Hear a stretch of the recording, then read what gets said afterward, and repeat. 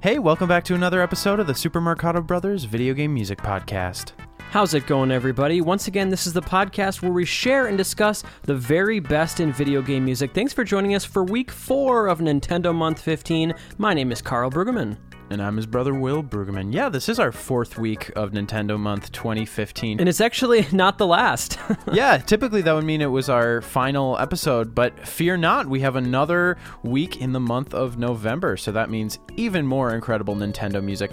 The focus of today's episode is on legend Nintendo video game composer and sound designer Kazumi Totaka. This is going to be so fun. I know Will has been looking forward to this for a long time. I think really at least have. a year ago you were like, Carl, next Nintendo Month we got to do a Totaka episode. So that's one we've been stockpiling for a long time. And without giving anything away, I'll give you a little clue, a little hint for next week. Next week there's going to be one Kazumi Totaka track in the playlist. So that's all I'm going to say about next week's topic. But today we're going to be focusing on the entire career of Nintendo video game composer Kazumi Totaka. One of the most unique composers in all of video game music. I gotta say, he's one of those guys that when you hear his music, even if it's not confirmed, it's so clear that it's him. He has such a unique style. Very Absolutely. quirky and silly and cute, I would say. Well, that and also an incredible love of the spirit of Nintendo and just an incredible melodic gift he has. And it really is unimpeded by time or era or project. You know, he always seems to be able to tap into this really universal kind of musical aesthetic. What we played in with was the Wii Shop channel music. I mean, we probably didn't even have to mention that. It's just so iconic. But I really believe that's one of the best pieces of music he's ever written. I mean, it is worth just noting, so phenomenal. Kazumi Totaka was charged with writing most of what you hear on the Wii as far as music, all the system music. Right. We're going to get to more of it later. And also, he was responsible for the music for Wii Sports, and in general, a lot of things that kind of go unsung. I mean, some of those things were so popular and just kind of overplayed that people don't really think about him to this day. But some wonderful work he did on the Wii. Well, what I love is just that he got that opportunity because I think he was always one of kind of like Nintendo's most underrated composers. And it never Sure. seemed like he got the opportunity to do, you know, really massive core projects. But what's so great about this is he almost got to be kind of like the Hirokazu Tanaka or the Koji Kondo of the Wii era because his music was around so much of the sort of core experiences of that system. And I think it's just this wonderful opportunity to showcase his specific gift. Absolutely. So let's start from the beginning. We're going to go chronologically for the most part here. One of the first things he ever did, it was a Game Boy game called X. And we're going to take a listen to a track. This is probably the most well-known track. I mean, that's, not saying a lot from this game. Something about this, I think this was maybe featured in a Smash Brothers game. That's what's so crazy is there's so many tracks in these Smash Brothers games, a lot of them from these really obscure Nintendo titles. Right. I think about Shin Onigashima, the main theme of that was actually featured in, I think, was Brawl, maybe. So yeah, this was featured as a remix. Let's take a listen to Tunnel Scene from X, composed by Kazumi Totaka.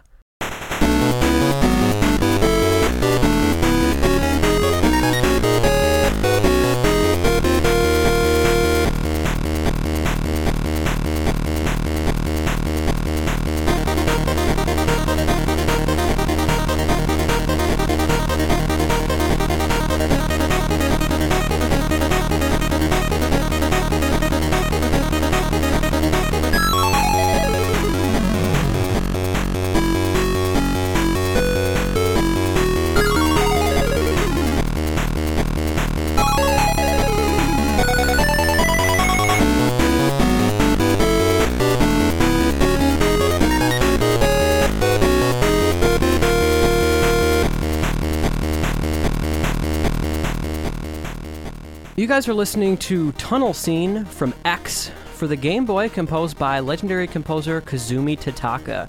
One of the first things he ever did, I believe this game came out in 1992.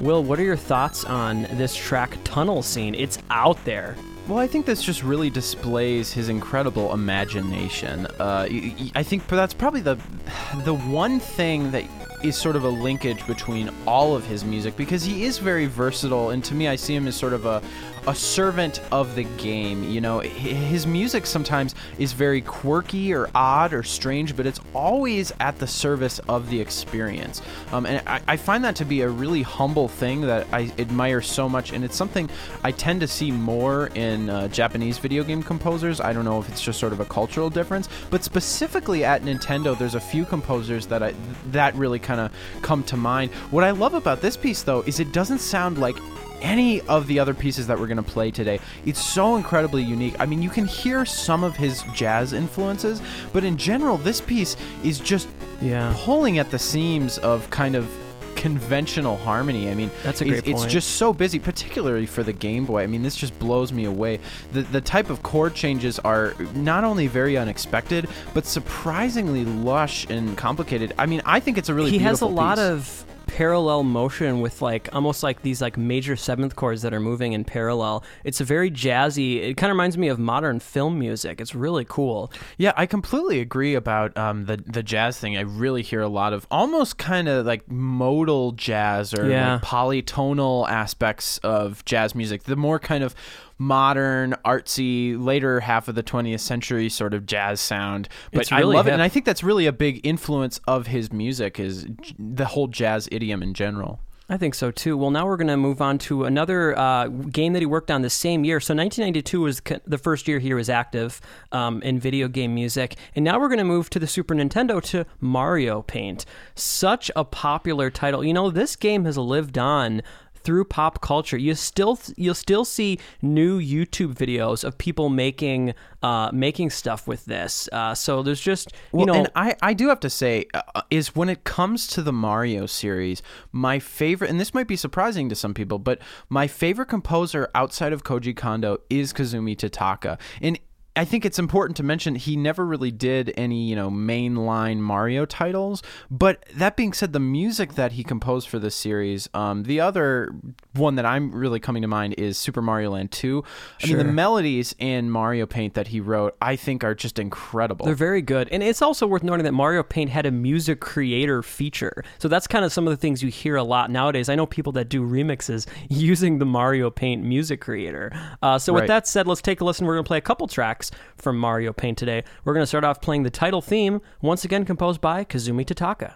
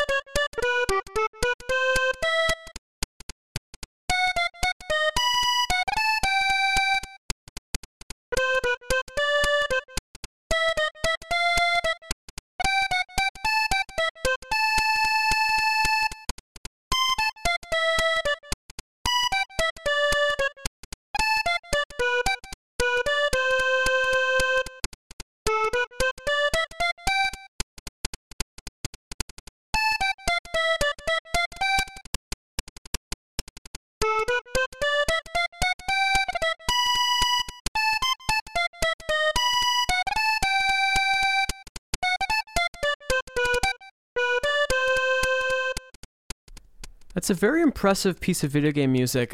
You might not realize that at first, and I know Will has a lot to say about this. This is the title-themed Mario Paint. Off the bat, something you guys probably noticed is there's no accompaniment to this. All it is a melody. And what it's able to convey, you're able to hear the chord progression underneath this, in your head, this wonderful melody. We'll talk a little bit about, why this is such a unique piece of video game music. Well, I really don't mean to use hyperbole, but I really would describe this as brilliant. On multiple levels, I love this melody because the contours of it give you a clear picture in your mind's ear, so to speak, of what the harmonies are. It's a very evocative melody that tends to outline really important notes in the chord progression. So I think that, for one, is impressive in and of itself, and it reminds me of sort of the history of great video game music. But the other thing why I love this choice so much is it's perfect for the concept of Mario Paint. This game is all about sparking the gamer's own creativity and imagination. What's great about this piece, it only gives you the barest amount, and it forces you to use your imagination in order to realize the piece in your head. To me, it's like a perfect representation of what this game is all about. It's about you and your own creativity. I just love it so much. It's so good. Really, all you're hearing is a melody and a very primitive kind of what would be considered a hi-hat, but it's really almost just sounds like a noise channel even, a very simple hi-hat The other pattern. thing that I want to say is it's not just a good melody, but it's a great Mario melody. I mean, one of the reasons I love Kazumi Totaka is I feel like he's also one of the only composers, other than Koji Kondo, that's able to come close to the spirit of Mario music. I mean, a lot of times I think he's getting darn close melodically and harmonically as well. But he definitely has his own distinct style. But I feel like the spirit and the earnestness of his composition is much closer to Koji Kondo than anything. It's actually a similar style to the game we're going to go to next before we play this next track here. It's kind of that ragtime show tune quality. It feels so comfortable for Mario, but it's slightly different than, you know, the way that Koji Kondo was able to explore that. So now we're going to move on to another track from Mario Paint. This is a really interesting one. I really like this. I've liked this track for years. This is Fly Swatter Level 2.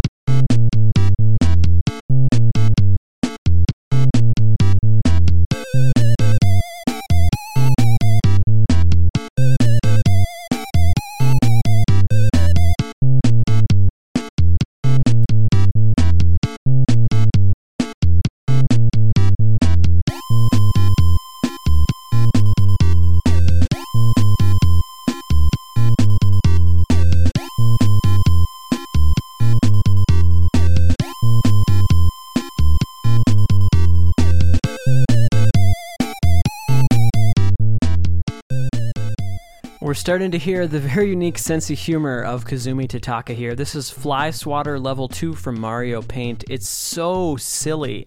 And Kazumi Totaka is not afraid to get weird, to get goofy in his music. And a lot of the titles that he ended up working on, I think eventually got to a point where they brought him in because he was the person to get that style. If they wanted something silly, you bring in Kazumi Totaka. That's not all he can do, but that's definitely something. It's also important to mention that in addition to being a composer, Kazumi Totaka is also a sound director who worked on many, many Nintendo titles, and he's also famously known as the voice of Yoshi. So that's true. true. He has a huge influence on plenty of Nintendo games, but I completely agree with you, Carl. He has a very unique, kind of quirky sound. If I can theorize for a bit, I really think one of the reasons he kind of has that style and aesthetic is this game was actually marked an interesting collaboration he had with the composer Hirokazu Hip Tanaka. And I think of Hirokazu Tanaka as kind of having that quirky aesthetic, particularly towards his later years at Nintendo, when I think of something like Earthbound being very quirky. And I believe that Hip Tanaka was kind of the sound director on this game. That's true. And also, speaking of quirky, all three people that were in charge of the audio for this game are known for their quirky music. The other person in charge of the audio was Ryoji Yoshitomi, who did the Wario Land and the WarioWare games. So all three of these guys are just love, goofiness in a brotherhood in of Absolutely. strange stuff. But what I love about Totaka is that's not really his only shtick. He also writes wonderful melodies. The Mario Paint game, to me, it's like it's the strangest Nintendo game because there's at least 3 or 4 fantastic melodies that are kind of just buried in this package that you would never really notice it. And particularly there's a lot of pieces that sound a little jarring or have strange instrumentation, but when you actually focus on the quality of the melodies, it's so staggering to me. This game and Kazumi Totaka in general has always been one of my biggest influences for doing any of our Mario tribute albums. I'm excited about this episode because Kazumi Totaka is just behind Koji Kondo as far as representing what is so unique about Nintendo composers. And for me, what such a big thing is here is how simple his music is for the most part. Another thing that Kazumi Totaka is known for and why he's brought into all these series is to make very simple, pleasing, relaxing music that fits really well in the background that you can listen to for hours on end and you don't get sick of it. So that's something that I think he shares that gift with Koji Kondo, and that's something that you just don't hear from a lot of other composers. It's definitely a gift. So now we're going to move on to maybe one of the best things that Kazumi Totaka ever did. It was still in this first year, on the scene, 1992. This is Super Mario Land 2 for the Game Boy as well. We're going to play 2 tracks. We're going to start off with pretty much the main theme of the game, similar to other Mario games. He would take this theme and do a bunch of different variations with it. This is the athletic variation from Super Mario Land 2.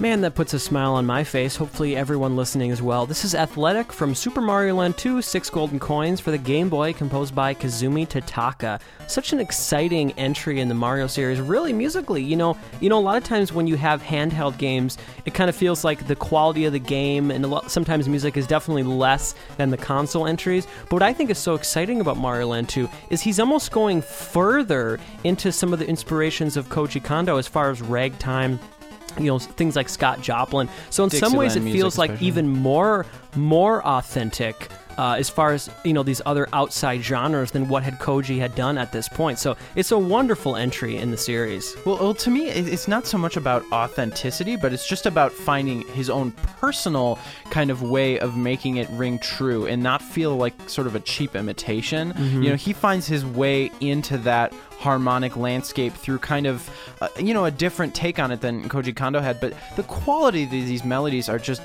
I don't know, they're infuriating, honestly. They're so super great. Good. And I can't tell you how many times, because, I've written a lot of kind of pieces that are trying to sound like in the spirit of Super Mario, and Carl, I can't tell you how many times I've brushed up against this piece of music, particularly like so many melodies that I've written. I'm just I can hear that. Oh, nope, it's too much like this. Nope, it's too, like at least 5 specific instances I can think of feeling like, oh gosh, that Mario Land 2 melody is so good. One thing about Mario Land 2 is, although there's some really beautiful melodies, I think it's kind of sparse as far as that. I mean, most of it is kind of variations of this, and then a lot of really goofy stuff. But every so often, there's like maybe 3 or 4 examples of like a really beautiful melody.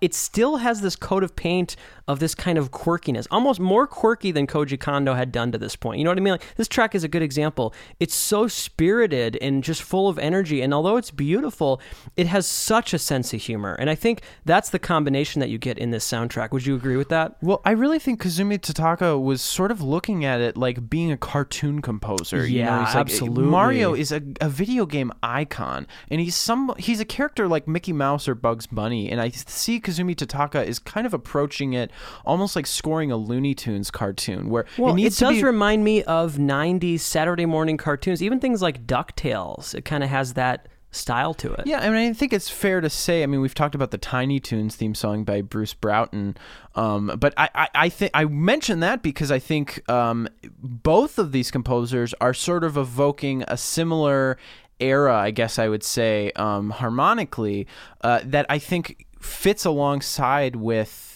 entertainment music, music for children and for kind of the masses. And I think, I don't know, it's perfect for Mario. I love the melody. I love the game. One of the things I love about the game, in addition to all the melodic writing, I think all the functional music is particularly good. There's this map theme that's sort of like in 3/4, and it's like a jazz really good. waltz. That's great. The boom bum ba doom doom ba dum ba doom bam, ba-doo. And that to me is like that captures the spirit of like the Super Mario map music without really directly copying anything that Koji did in those games. I don't know. He's really we've mentioned composer. it, but this game also has really good examples of short loops, like really catchy, just like jam-packed short loops that are maybe only 5 or 6 seconds. But again, you're not going to get sick of it. And that is something you hear a lot more in Game Boy music. But yeah, this guy really, he knows how to make simple loop-based video game music that you can listen to for a long time. Well, guys, this might be a record. It might be the earliest point in an episode when we're moving on to this week's Track of the Week. Also from Mario Land 2, and we wanted to keep the playlist chronological, and it's tough to beat this. This is the staff roll from Mario Land 2, composed by Kazumi Totaka. This is a beautiful piece of music. Enjoy.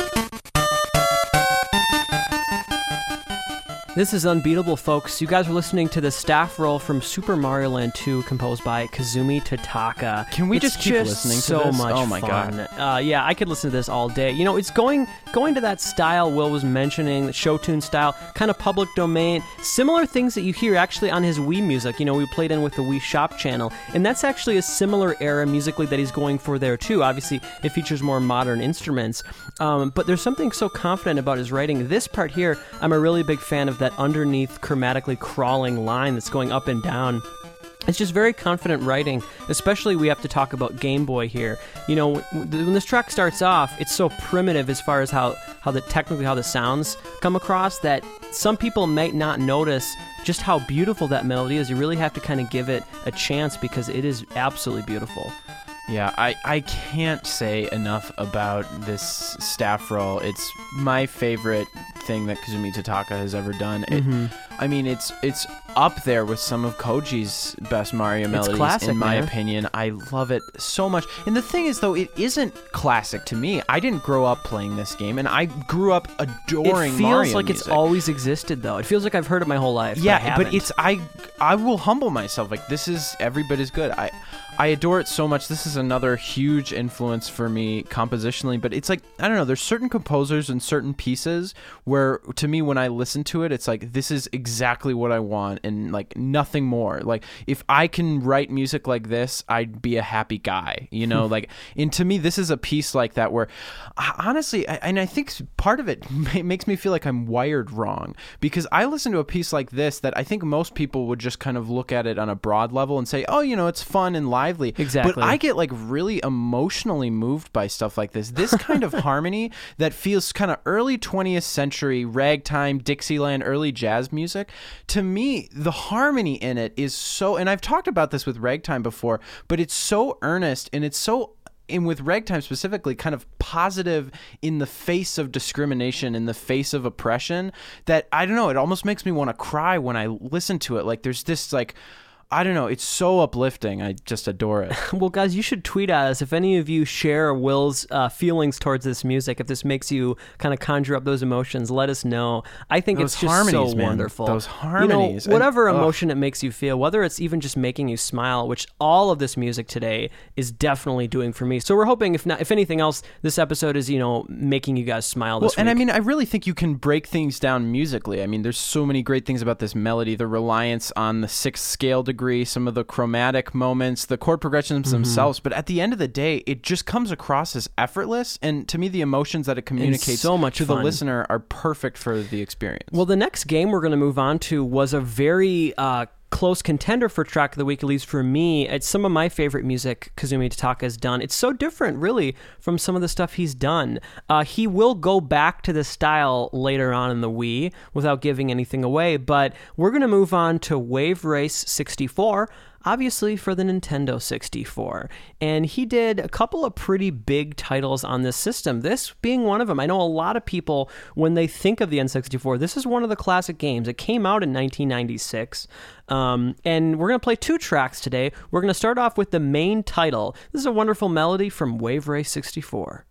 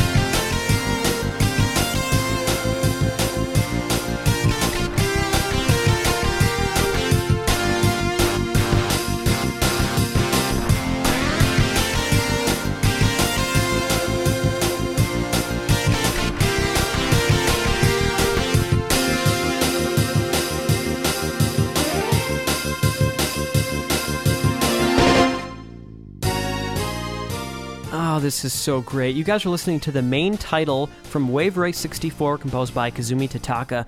For me, it's quintessential for Nintendo 64 music. It reminds me a lot of something like Mario Kart 64. The use of jazz fusion, some of those slash chords, but the melody is so pleasing, and it is something that you don't hear outside of video game music because it's over the top. It's going 100% for this type of an emotion, and most other styles of music would not think this is cool enough. And they wouldn't be comfortable going this far. And Kazumi Totaka is not shying away from going, this far. Some people would call it cheesy. I think it's so much fun. But there's something about video game music on the Nintendo 64. It almost avoids sounding cheesy. I can't really explain how, but somehow the sound of the synths, it sounds more classic to me than anything. But honestly, you're right. Like a piece like this, it's able to kind of sound almost like maybe like the theme song to Full House, where like we listen to that and think like, oh my gosh, does that really sound kind of cheesy? But what I love about Nintendo 64 music, you really kind of throw all that context out the window and you're able to just focus on the quality of the music. And this is just a great melody. Honestly, my favorite thing about this is actually dun dun dun dun dun. Wonderful. Dun, dun, dun. I think it's a wonderful motif, and it's one of those things where it immediately sort of it has this intriguing aspect about the music. I love pieces of music that start that way, something in like the high register to sort of captivate your interest. I don't know. To me, like some of the biggest examples for me, like the Monkey Island theme. Well, it's always worth mentioning games that came out in 96 that it actually is pretty important because this could very well be someone's first introduction to the sounds of the N64. It's a game, might be the first game they're playing. Mario 64, Pilot Wings. Those games were so important because if you're going from the SNES to this, the guitar sounds a little bit more authentic, and musically, it just feels a little bit more grown up than what you hear on the SNES. It does feel like authentic jazz fusion music, and it's a style from Kazumi Totaka that I just absolutely love, and I'm glad that he was able to come back to this in recent years. But we're going to play another track. This is my favorite from the game, maybe my personal favorite thing Kazumi Totaka has ever done. This is Dolphin Park from Wave Race 64.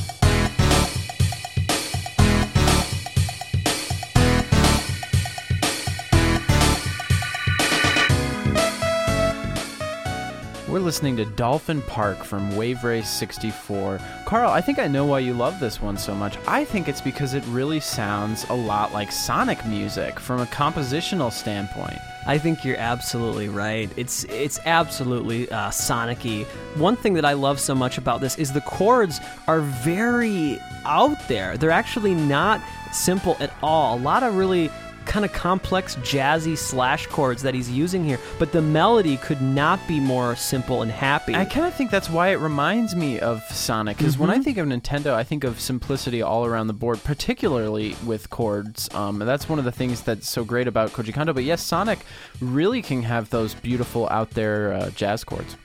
The end of that melody is so reminiscent of a lot of other music. It's a very kind of popular way to end a melody, but he kind of owns it here. It's almost my favorite example of that. Oh, I could just listen to that track all day. That really puts a smile on my face. Now we're going to move on to another N64 title that he worked on. This is the next year, 1997. We're going to play 2 tracks as well. We've been playing 2 tracks from almost everything today. I will say this soundtrack is possibly one of his greatest contributions just to video games. It's something that made a very significant impact. This is Yoshi's Story for the Nintendo 64. Yeah, and I will say the soundtrack is definitely the most significant thing, part of this game for sure.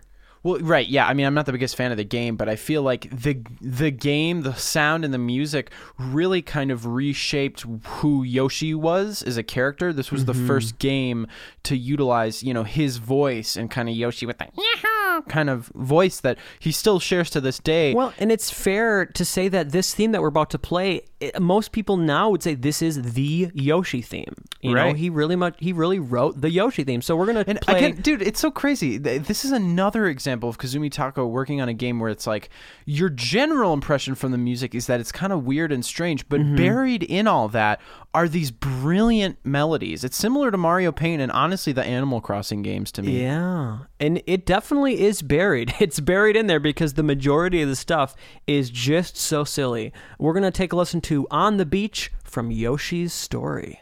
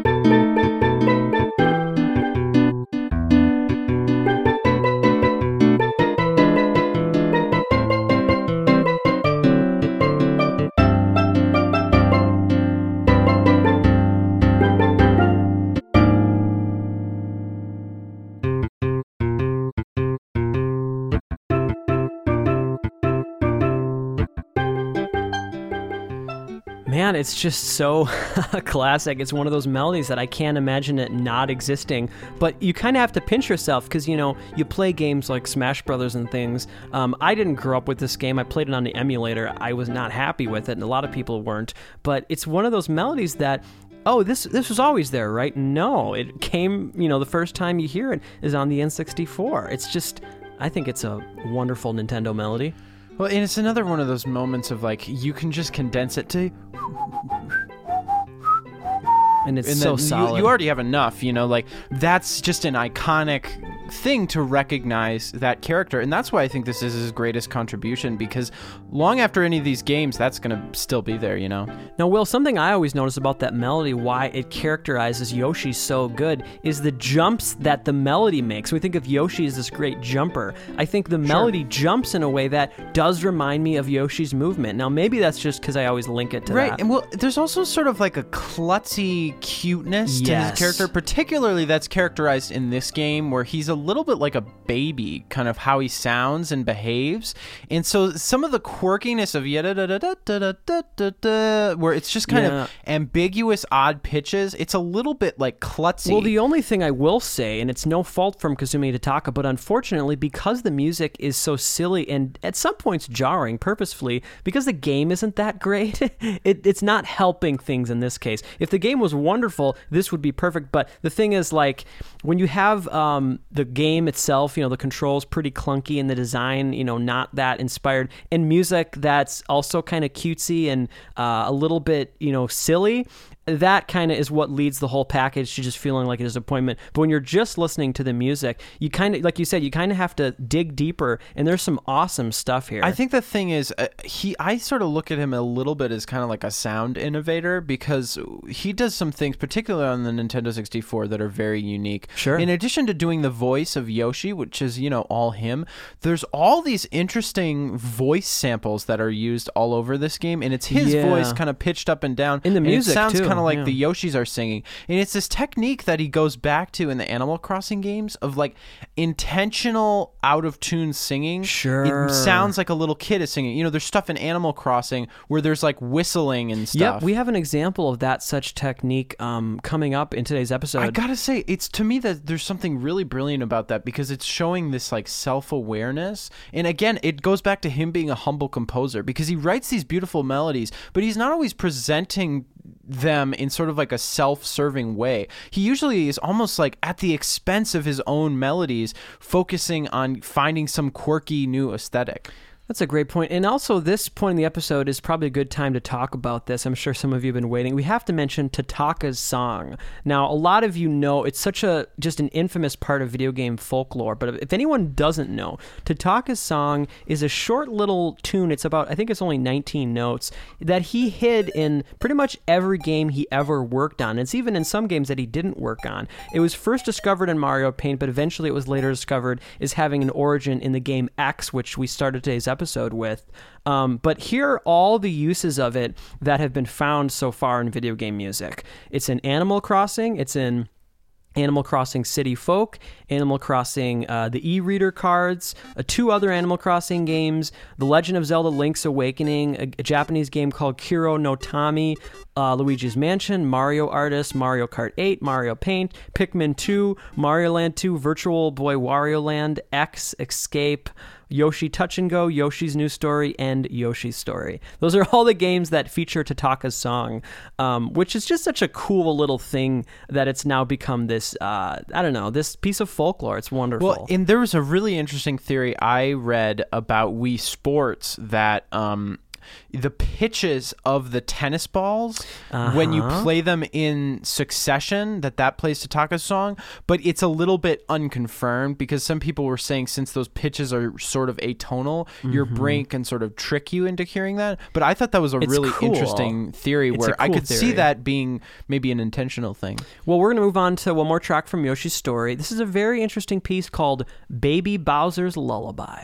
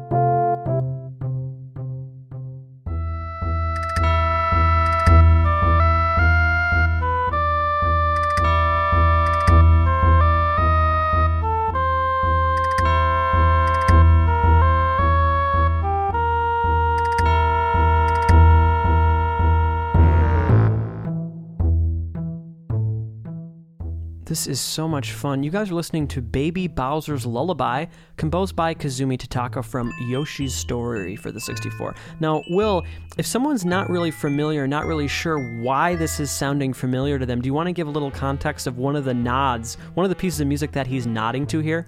Well, I think it can be said that there's some influence from Dance of the Sugar Plum Fairy, just as far as by Tchaikovsky, right? Yeah, the sort of from the Nutcracker, but that sort of romantic, still tonal but somewhat chromatic harmony with that bell instrument that's supposed to sound like a celeste. You know, this piece is very kind of romantic, so you can really sort of hear some of that influence. But what I love about it, I don't know, this hands down to me, I think is the best piece in the game. I agree. Absolutely adore the melody. I love the contours of everything, and I don't know, the way that he voices those chords in the celeste feels super legit. on the nose to the type of sound that he's going for.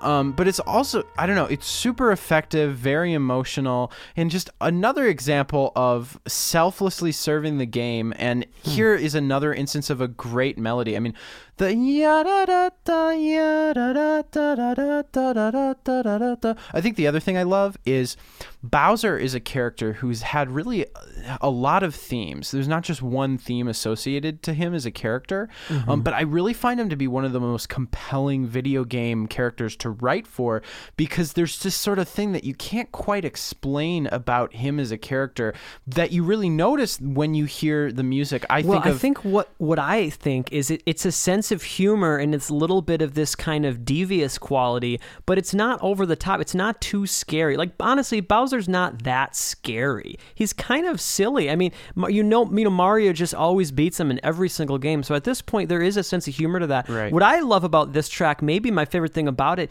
is just the idea that this is a theme for Baby Bowser, because the celeste is an instrument that makes sense for something you'd sing to a baby as a lullaby, but this is so dark, and it's perfect for a bad guy. I think the thing is, when I think of a Bowser theme, I think of Mario 64. Ya-da-da-da. Yeah. Ya-da-da-da. But what's interesting about this one is ya-da-da. It still starts with a series of 3 notes, a leap up, and then just sort of a kind of chromatic step down. I mean, I know that's probably overanalyzing it, but there's certain techniques that a lot of these themes have in common to evoke the same character. I mean, one of my favorite is da-na-da-da-da-da, ya-da-da-na-na-na, from 3D Super World. Mario 3D World, which also uses this kind of devious little chromaticism. I just think it's interesting because he's not a character where there's kind of spelled out cliches as far as scoring music for him, but there is something that all of those themes have in common kind of under the hood. It's really good. Well, I'm excited to move on to a game that we've never featured, and this is actually part of a series of games that came out for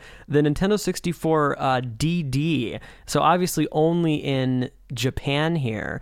And this game that we're going to play, there were multiple versions of released. One of them, it's Mario Artist, by the way. So we had Mario Artist Polygon Studio, Mario Artist Paint Studio, and we're going to play a track from the third one, which is Mario Artist Talent Studio. This came out in 2000.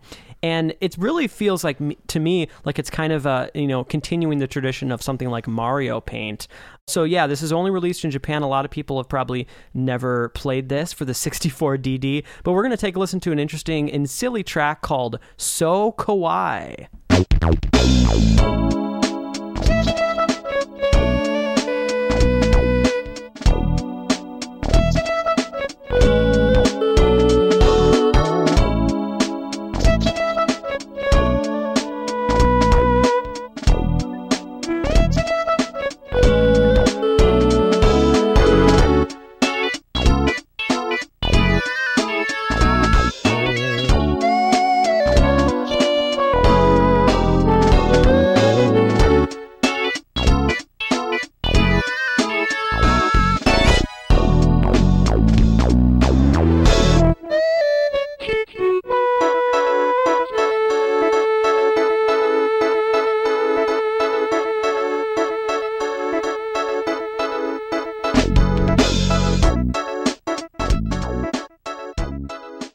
This is so cool. Again, kind of going back to that a little bit of the jazz fusion, the funkiness that we got in Wave Race 64, and that we're going to hear more today. This is So Kawaii from Mario Artist Talent Studio. This one was composed by Kazumi Tataka.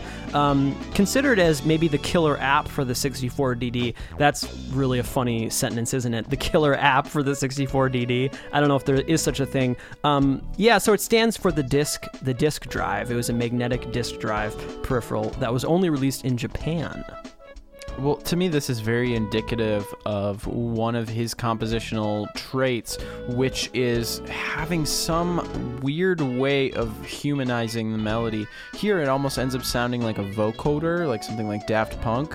But again, it's that weird sort of sounding like a voice sample. I mean, again, I said in Animal Crossing, he does it a lot with this whistle. In Yoshi's Story, it was kind of the sound of the Yoshis. But particularly by the time we get to the Nintendo 64, it seems that Kazumi Tataka is really fascinated with finding new, interesting ways of sort of humanizing these synth instruments in this kind of jazz fusion style of video game music. Sure. Now one thing, we had a panel recently at Gamers Rhapsody about the history of video game music, and one of the things that we gave a little bit of shout outs to is some of the, the amount of units that systems sold. And actually, I found something kind of funny about the disk drive. Well, knowing a rough idea of, some of the units sold, like for example, the Super Nintendo sold about 49 million units, and I think the NES was like 65 million units. Knowing that, how much do you think the Nintendo 64 DD sold? How many units do you think the 64 DD sold? I can't imagine a lot. 15,000. It only sold 15,000. Well, I mean, that's more units than I could ever sell with a console that I would make. You should put that on the website for the DD. It's more units than I can sell.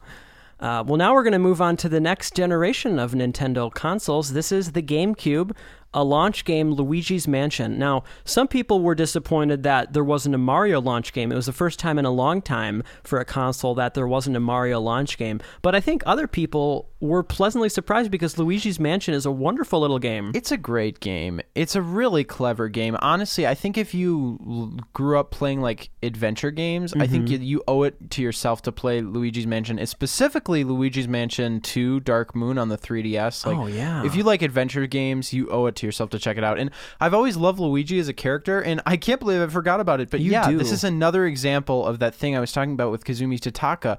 In this game, instead of whistling or some weird voice, Luigi actually sings through the music. So while you're walking down a hallway, Luigi will go. He'll do these little singing that's of the Charles theme. Who's singing. Yeah, it's Charles Martinet doing the Luigi voice, singing pieces of the score.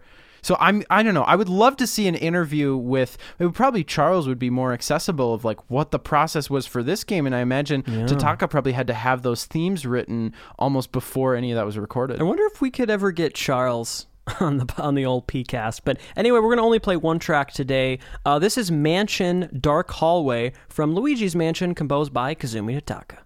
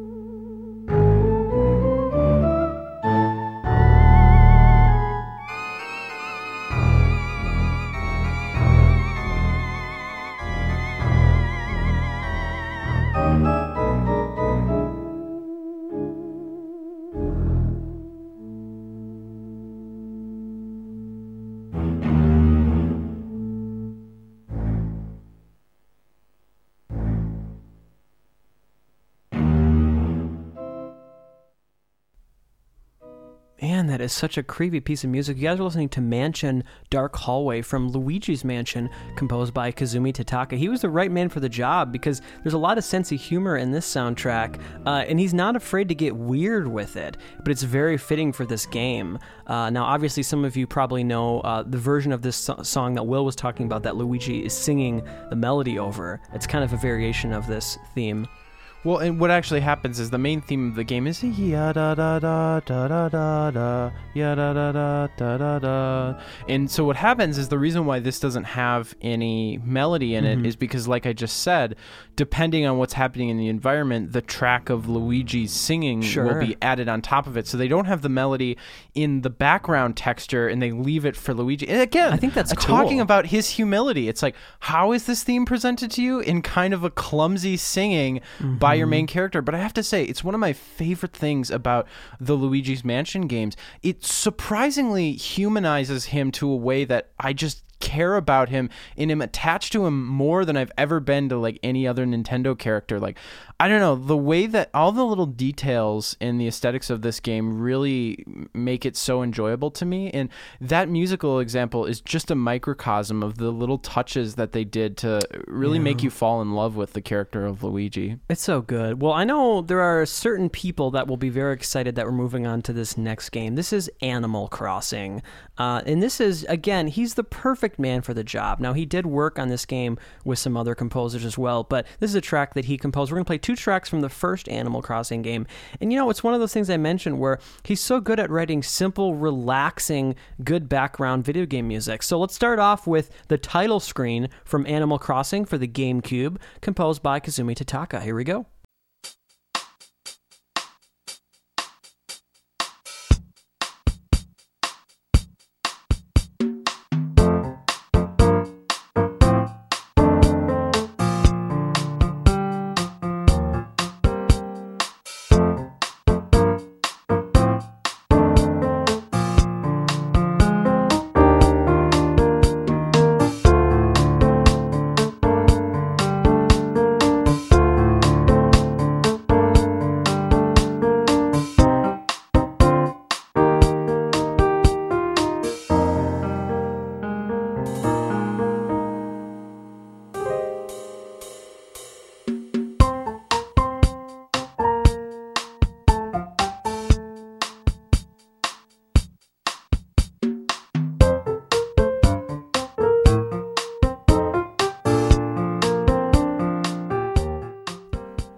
That's so wonderful. Again, it's that great combination of using jazz and using a little bit of surprising chords, but it's so pleasing and relaxing. A lot less weird than a lot of the music that he writes. The Animal Crossing series is great music to have in the background if you're studying, if you're working, if you have some sort of task to do. It's so relaxing, and obviously it's worth mentioning that he had help, a lot of music for this series composed by people such as Kenta Nagata, Toru Minegishi, Shinobu Tanaka, and others.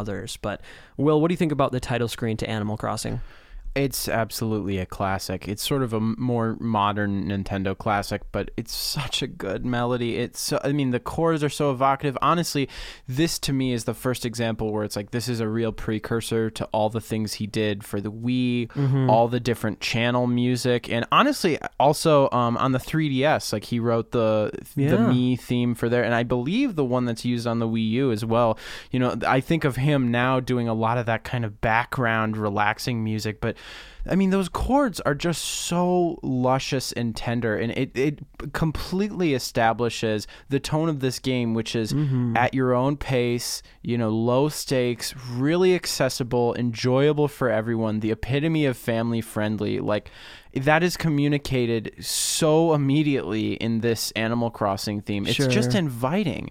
It's asking you to, sit down and have a bit of your time, and it's not that much of a pressure kind of commitment kind of thing. I don't know. It's just so incredibly inviting. It's very happy. Well, and again, it's like the way that he uses themes is very much like a film composer, because he doesn't usually present you sort of a definitive version that gives you everything you would want. Like here, we got that we just get a little taste of that, but that actually becomes a real prominent theme throughout the soundtrack. Oh yeah. Well, it's also cool. There's no full band here. He doesn't bring the bass in and stuff. He could, but this is the only version we have, of that title screen. We're going to play one more track from the first Animal Crossing. Super good. This is 7 a.m.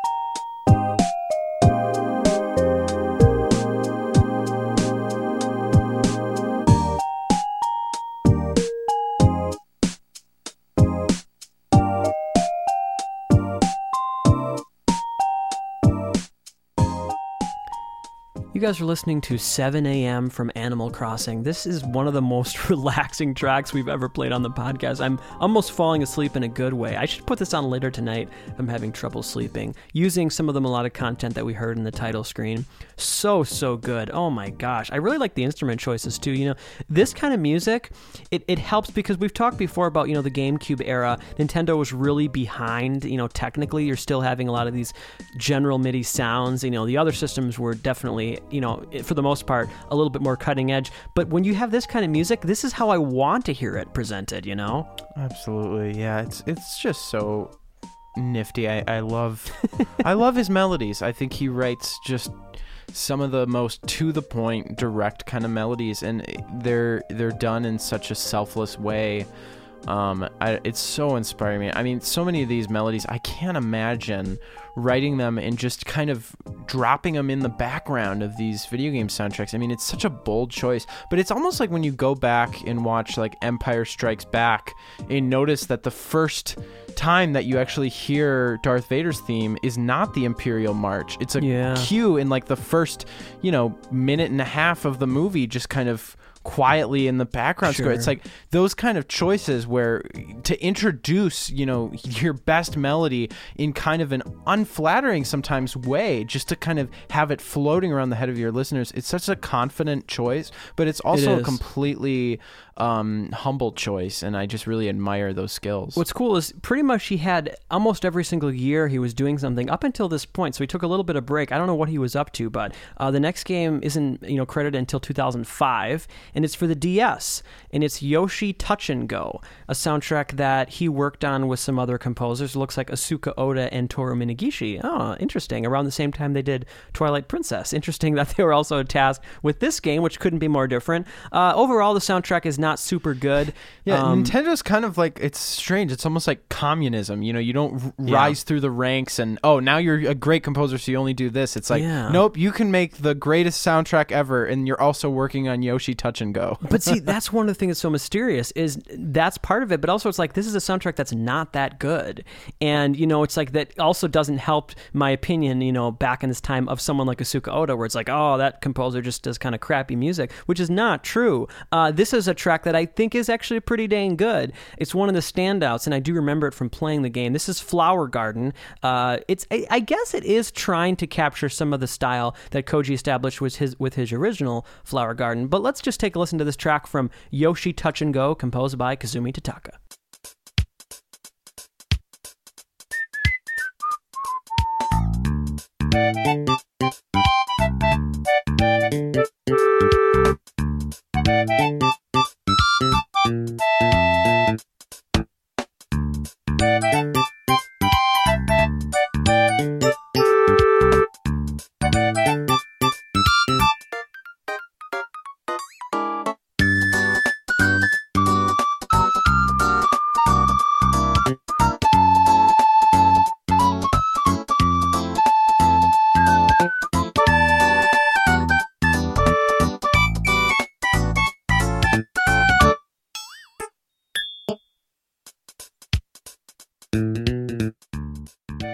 You guys are listening to Flower Garden from Yoshi Touch and Go. I think this is composed by Kazumi Tataka. I hear his sense of humor on here. Will's also hearing, you know, some similarities to some of the new Super Mario music by Asuka Oda, so it's possible that maybe this was a collaborative piece of music. Really anyone's guess, but yeah, this is from Touch and Go. What do you think? I think this completely characterizes that incredibly unique sensibility that he and a few of the other Nintendo composers have. You were talking earlier about that out-of-tune whistle. Here it is. That whistle, it actually really reminds me of Mario Kart Double Dash. Gosh, it's so much fun. I mean, again, it's like he completely changed the way that the character of Yoshi is viewed, for the better or for the worse. You know, I mean, I'll leave it up to you guys to decide. But I mean, you think of something like Yoshi's Island really being the first time that Yoshi gets conscious, you know, scoring and kind of an aesthetic. And I mean, Koji Kondo's score couldn't be more cool. And you know, it's like you don't really get this kind of clumsy sensibility. But now with every subsequent Yoshi game, it's kind of like this sort of goofy silliness that Tataka really brings to the table. It's interesting because Asuka Oda, I always think of that whistle style so much in Mario Kart, but she didn't even do Double Dash. Double Dash was Shinobu Tanaka and Kenta Nagata. So I don't know that whole style. Yeah, you know, sometimes I get Asuka Oda and Shinobu Tanaka mixed up because I think they have a lot of similarities. Like there was a period of time Marty and I were sort of debating whether that bonus stage from Mario Sunshine, you know, known as the Sandbird, whether that was Shinobu Tanaka or Koji Kondo, and I was saying that it was possible it was Shinobu Tanaka because it reminded me of the underwater theme from New Super Mario Brothers. But when I looked into it, it's like, nope. Yeah, they are similar, but the New Super Mario Brothers Underwater is by Asuka Oda. Sure. So it's kind of that, I don't know, that interesting thing where they all share so much with each other. And I mean, the fact that these composers, you know, they're not like composing from home all over the world, you know, they go into the same building and all work on music. And so I think a lot of that stuff, that influence is just kind of cross-pollinating. Well, now we're going to move on to another Animal Crossing game. This is Animal Crossing Wild World, and this was he worked on this one with Asuka Oda. This came out in 2005. Let's take a listen to The Roost.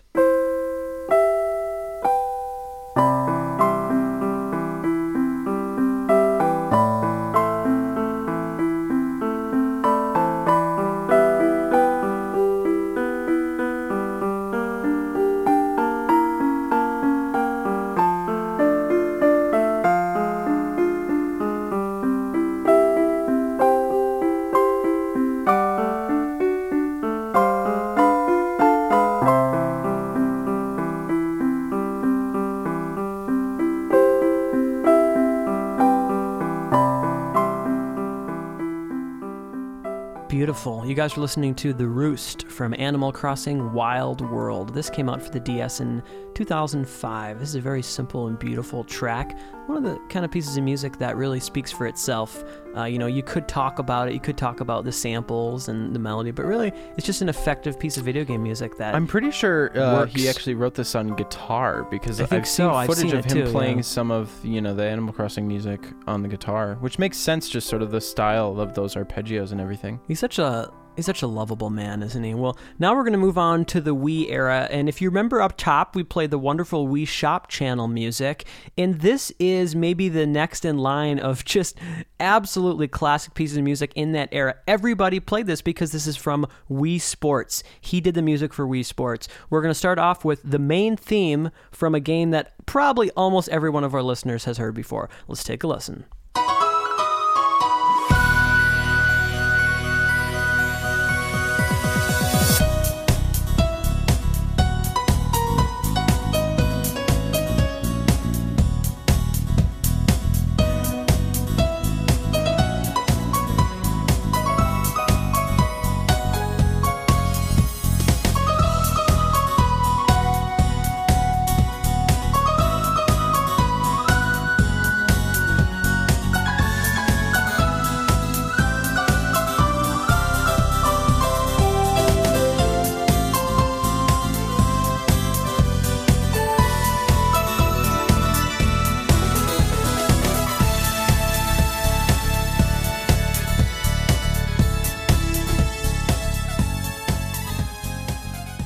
Now, this is what I was alluding to earlier. Doesn't this remind you guys of the world he established in Wave Race 64? That really fun, I guess cheesy, over-the-top jazz fusion with catchy melodies. Dude, I like it even more. I mean, I do think, too. Honestly, this is better than the Wave Race music. I mean, the melodic melodic clarity here, I love the choice of instruments, but the melodic clarity is so great. I mean, there's all these things. Da-ba-da-da-da-da, as a theme is so classic. I love how jazzy it is.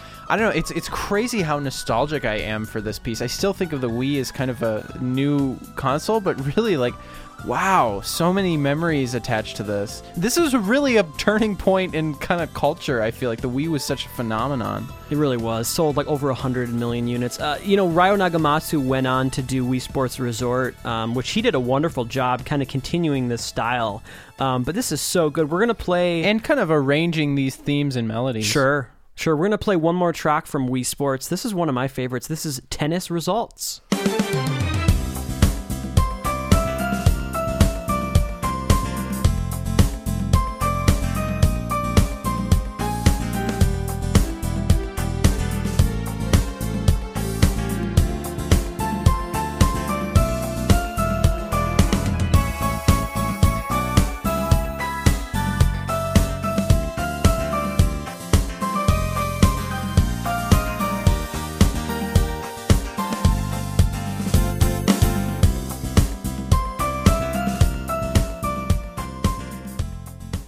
What a fun era this was. And this music really perfectly captures kind of the spirit that Nintendo was trying to capture with the Wii. It's so family friendly, but it is something that everybody can enjoy. And when I think about this music, that's really what it is. It's simple, and the melodies are something that everyone can hum along, but there's a little bit more complexity here.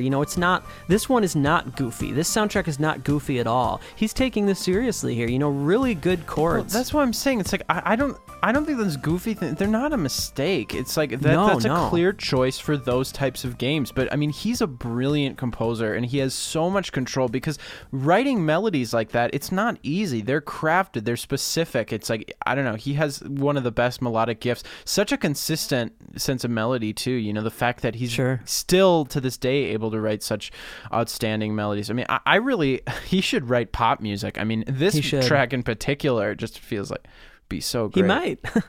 Well, again, we have some of these gaps now here, because then he takes a 4-year break before his next game, which is Escape, which is a kind of a reimagining of that X game that we started off with, for the Game Boy. So he does that, and then he does Wii Sports Club, which we'll just say right now, we're going to play you guys out with the main theme of Wii Sports Club, which is a nice reimagining of the theme he came up with Wii Sports. But the last thing we're going to play today is another Wii piece of music. This is the Mii Channel, another piece of music that everybody heard if you owned a Wii. A little bit of me to go with your Wii. Let's take a listen to Mii Channel.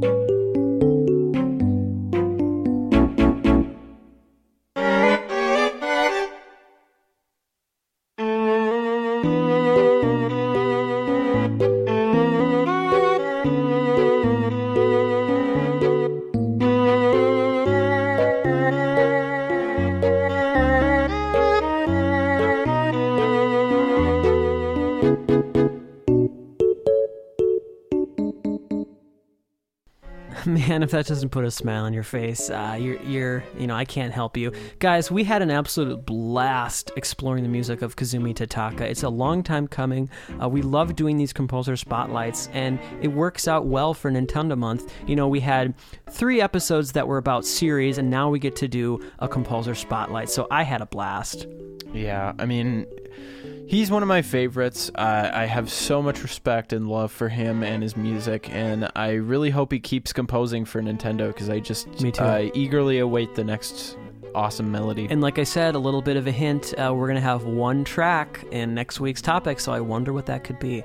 Some of you may know. We can't wait for next week, especially me. I'm really, really excited. I'm excited to maybe introduce Will to some of the music that he may not have heard yet for next week. And it's going to be a wonderful episode, closing off Nintendo Month in style. We've had a great time this month so far. We want to give you guys a little bit of a reminder that you can follow us on Twitter. You can like us on Facebook. Subscribe to us on YouTube. We recently uploaded the entire video of our panel from Gamers Rhapsody. So if you're interested in hearing about the history of video game music, all 3 of the Marcato brothers are on that. So yeah, check that out. You can also check out our website, in which you can find every episode of this show, as well as our original music. Guys, this has been fun. My name is Carl Brueggemann. And I'm his brother, Will Brueggemann. Have a great week, everybody. Peace out.